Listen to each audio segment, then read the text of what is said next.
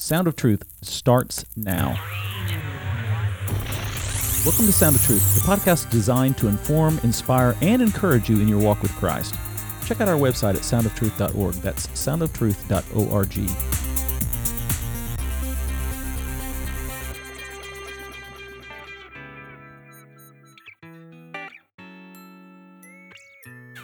All right, we've got Rich Shipe on the phone with us here, and Rich is the founding pastor of Harvest Church Communities in Ashburn, Virginia, which is part of the Metro DC area.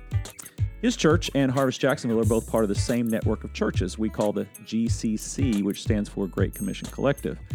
Rich is a native of Northern Virginia.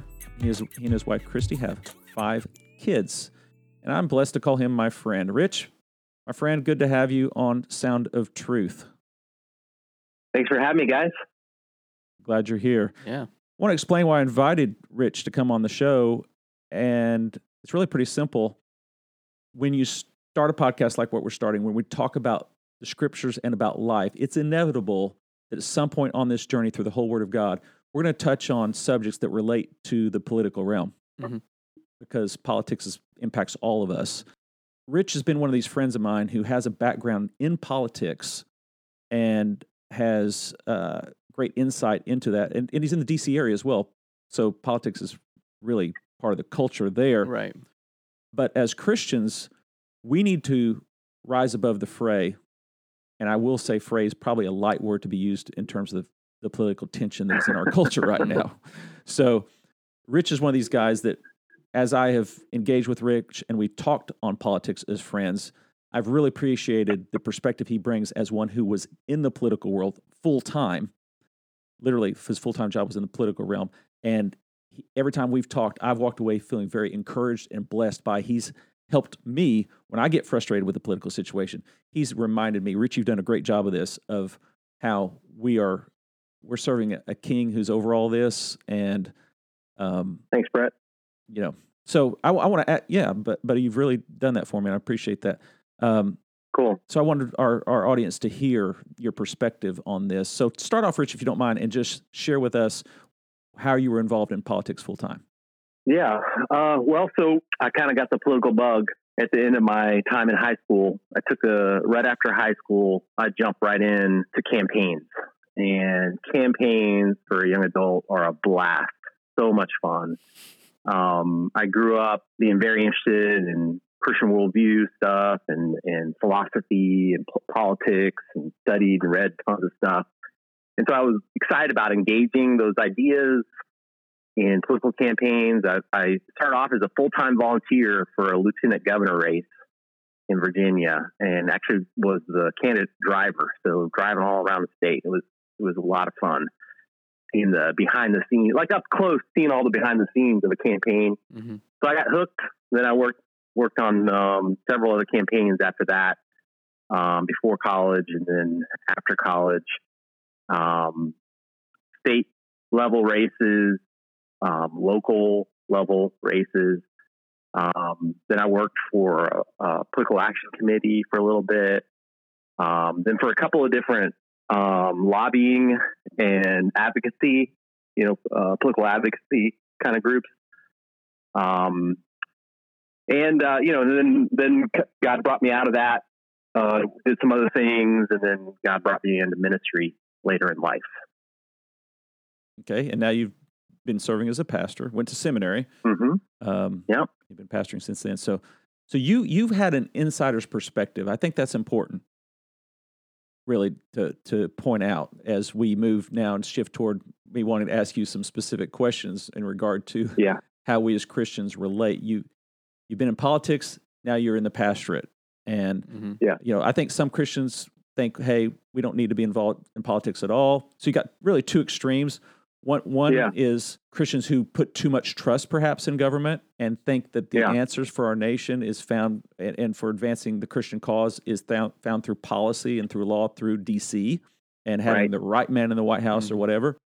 And then the other side maybe is people who become delusioned. Oftentimes it's people who have gone through disillusionment with that approach. And they swing the pendulum so far the other way to where they're like, I'm not engaging in. I'm done with politics. I'm not gonna have. I've heard Sure. people say this, and I Right. see it on social media. Yeah. I'm done with this. Yeah. I'm never going to vote again. Yeah. No politician will ever get another dollar from me. Mhm. And then they'll start saying Yeah. stuff like they're all hypocrites. They're all awful. You know. Yeah, you sound exactly like a bunch of threads. Like Yeah. they've just discovered the humanity of mankind, the sin of Yeah. mankind. Yeah. It's kind of funny. Man is depraved. Yeah. So somehow they thought depravity didn't impact their side of the Right. aisle or whatever. Yeah. Well, and there's also a kind of disillusionment that on the ministry side that's frustrated with what they see Christians saying and doing that they feel undermines our engagement with non-believers. Mhm. There's that kind as well of disillusionment. Mm-hmm. Yeah. So yeah, and I would say that there's kind of a false dichotomy that's built into that, all those kinds of ideas, because we need Christians engaged in our government. Being in the Washington, D.C. area, I know and see Christians that work for the federal government. I know Christians who are in really high positions in the U.S. Capitol Police Department. Mm. And that's awesome. That's a really good thing that there are people that love Jesus in those powerful, significant positions. Mm-hmm. Yeah, we can't say. Why shouldn't there be Christians that are in the local city council and all those levels of government? I really think that it's not about choosing one or the other, because how could you really adequately love your neighbor if you're not engaged in the world? So. We love our neighbors in lots of really practical ways. And that's one of the ways that I see Christian civic engagement. I think it falls under the ethic of loving my neighbor. It's not for me. It's for my neighbor. And I think another big part of it goes to something that I think you were getting at there too as well, which is this kingdom perspective. The Apostle Paul says that we are ambassadors for Christ. Which that idea of ambassador. How much driving around DC, you see cars driving around that with the ambassador license plate. I don't know if you ever see those down in Florida. That's somebody who works for or is the ambassador of another country, and they have. There's with that license plate comes some immunities. They can kind of park wherever they want and break whatever law. It kind of seems like a lot of times that's the DC perspective, but they're recognized as somebody who is of another kingdom, and they're here representing that other kingdom. And so I think Christians get into trouble on those two extremes when they really stop thinking about the kingdom that they represent, and the Apostle Paul in 2 Corinthians 5 says that we're ambassadors for Christ, making our appeal on his behalf and imploring others on behalf of Christ to be reconciled to God. In 500,000 years from now, the reconciled to God mission, I think, will matter a lot more than who was in the White House or who won this race or that race, or that's the main thing. And so we lose track of we get our eyes off the ball when I think we stop thinking about having a kingdom perspective. And then it just becomes a question of what's my personal role in engaging politics. Because again, it's great that we've got people in government that are Christians in different places, meaning as politicians or as bureaucrats, as I mentioned before. That's their job. That's the work that God's called them to. Just like we as pastors, we would never say, well, if you're a pastor or you're an elder, you're a better Christian than all the other people. It's like, no. Like if God's called you to be an accountant, then be an accountant. If God's called you to public office, then do that in a biblical way. And then of course every Christian has a voice though in our country. So you vote, and you do, you want to do those things in an informed, educated way. But I think we do it under the huge biblical principles of I'm an ambassador representing another kingdom and all that comes from that. And then also, how can I best love my neighbor? Just pursuing justice and mercy and kindness and, all those kinds of ideas. And I think another big thing, because I feel like I don't think this is new, but I think especially in the last few years, there's been a lot of us versus them language and, ideas of like God on our side and all that kind of stuff. And I'm just really struck by the encounter that Joshua has with the commander of the Lord's army in Joshua 5. Mm-hmm. And so here's what I'd say about that. God is never on our team. He is and never will be on your team. So if you're engaged in a local issue, you want to get the libraries to change a policy, or you want to, you're helping a guy run for city council or for Senate or Congress or whatever. God is never on your team. And I just think it's so remarkable that exchange, because Joshua is out scoping out the land around Jericho, and he encounters this intimidating guy with drawn sword in his hand. Mm-hmm. And Joshua does the natural thing and asks them, are you for us or are you for our adversaries? Mm-hmm. And the very next word out of the guy's mouth was, no, but I am the commander of the army of the Lord. In other words, he said neither. Right.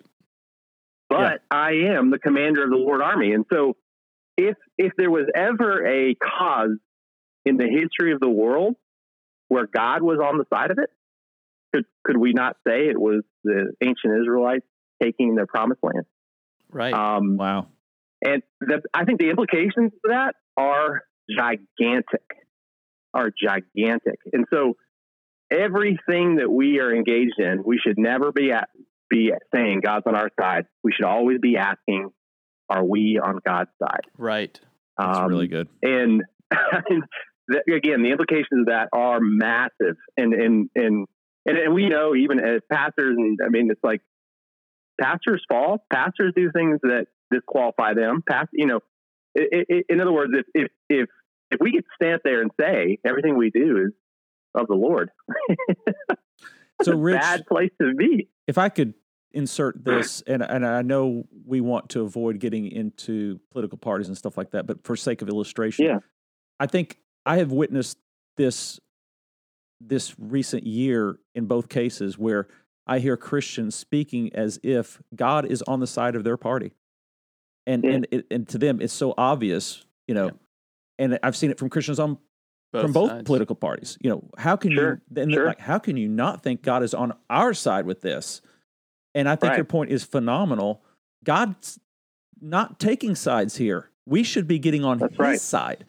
And this what you're saying, I believe, in practical terms, leads us inevitably to have to embrace a nuanced approach when we look at the political world. That we don't demonize the other side. Sure, we're going to probably land on one side or the other in terms of how we're going to vote, maybe what party we're going to support, et cetera. That's right. But we need to remember this isn't the good side of the force and the bad side of the force. And I've seen Christians from both sides really use that type of inflammatory language instead of recognizing, both of these sides there's areas for repentance and getting as close to God as we can. God's above all this. It's almost like a form of idolatry for us to say, now God's down here with us on this side of this. That's right. And part of the job of a good political campaign is to make the issues so simple that there's clarity on how you should vote. And that is a little bit of a disservice when you're starting to think it's eternally. In other words, when you get behind the curtain, you're talking about people getting disillusioned. They get behind the curtain and they see how the sausage is made and they get disillusioned. And sure. Part of the reason they're disillusioned is because they entered it thinking things were ultra simple. And so I think it's really helpful for us to realize that, okay, we need to always be asking, am I on the side of what God wants me to do personally? Just because a good, awesome Christian guy is running for city council or board of supervisors or state senate or whatever, that doesn't mean that you now will give all of your extra money and give all of your extra time to volunteer. It's like that. Maybe I really like them and I'm going to vote for them when that time comes, or I might put a bumper sticker on. Like the levels of engagement are all, there's infinite numbers. I think we don't sit on the sidelines, but we don't, not vote. I think that's a bad idea. But I think the question should always be, what does God want me to do? And am I following him. Because, I mean, you guys know we constantly fall into sin on our own. And we can't baptize all of our life in I am the Lord's representative of what's good and right and everything. You know what I mean? It's like we've got to always be asking ourselves, am I doing what God wants me to do? That to me is pretty fundamental for Christian life. Mm-hmm. That's really good. Really good. I appreciate that. And I think, go ahead. I think another quick thing too to add as well is that back to the ambassadors in other kingdoms is that I think a lot of Christians are acting in fear. I think anytime we're acting in fear, we are for some reason not putting our confidence in God's kingdom, and realizing that, kingdoms come, kingdoms go, but there's one kingdom that's always going to be here. And I'm a part of that, so that's another big issue. Right. The United States is not going to last forever, but God's kingdom will. That's right. That's right. I don't go ahead. disengage because of that. In other words, I still want to love people by having just laws, but I'm not, if things don't go my way, why should I go into fear and react? Mm-hmm. What does fear communicate to a world that's heard from us that God's kingdom will last forever? What that tells the world is that we don't believe that. Think about all the stories of martyrs in history and the powerful evangelistic, the evangelism of their message, in their martyrdom. I mean, they communicated to the other side that's killing them that I believe this. Mm-hmm. I believe this to the core of who I am. That I'm willing to die for it. Yeah. Yeah. Right. So I think if we lash out at people and we violate fundamental ideas like love for our neighbor, then we're communicating by our actions something that is blaring far louder than the words we're saying. So that's a problem. It's a big problem. It's far from what Jesus talked about when he said, "Love your enemies." Right. Mm-hmm. Yeah. Bless them. Feed them. Give them something to drink. Right. And I think that's one of the keys as well, is we need to stop looking as political opposition as enemies. Now, that's really where a big concern that I have is just in my own, personally, my own sphere. I have, friends that are, you could say that across, the entire spectrum. But no matter what, it always seems like this, and this is maybe me being hyperbolic or whatever. But you always have, both sides are demonizing the other side, and they don't give any grace to the other side. They don't give any, mercy or anything.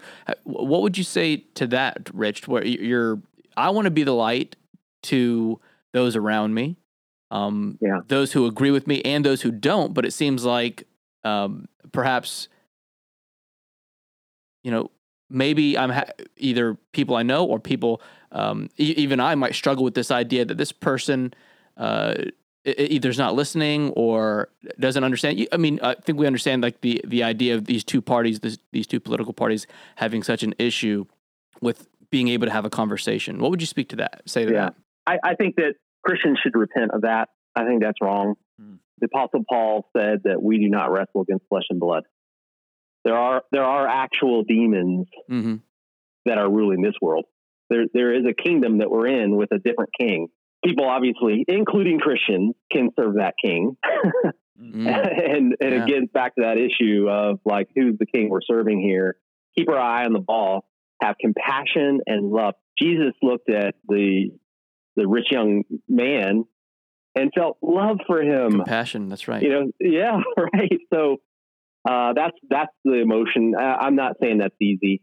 I fail at that constantly, but that's what I'd say. Awesome. That's great. Rich, thank you so much. Really appreciate it. Look forward to having you again on the show sometime. If you're willing. I love it. Hey, is there anything, we'll give you this last moment here, anything that you'd like to mention in terms of your own social media or anything that you want to kind of get the word out on? I don't have anything to promote. Promote, that's the word. Thank you. I have nothing to promote. I just would encourage people to trust the Lord. Amen. Like I saw a comment that's so wise. Somebody said, for every minute that you read about what's going on in the country, spend 2 minutes in God's Word. Amen. I think that's the best thing people need to be doing right now. Awesome. Great. Good stuff. Thank you, Rich. You've been a blessing to us today, and know you're doing a great work there in the D.C. area. God's using you. Appreciate your ministry. Thank you so much. Thank you. And God bless. Appreciate it, Brett.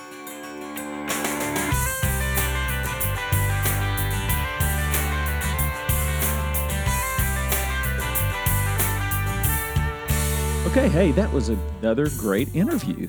Very good stuff. I was really pleased with it.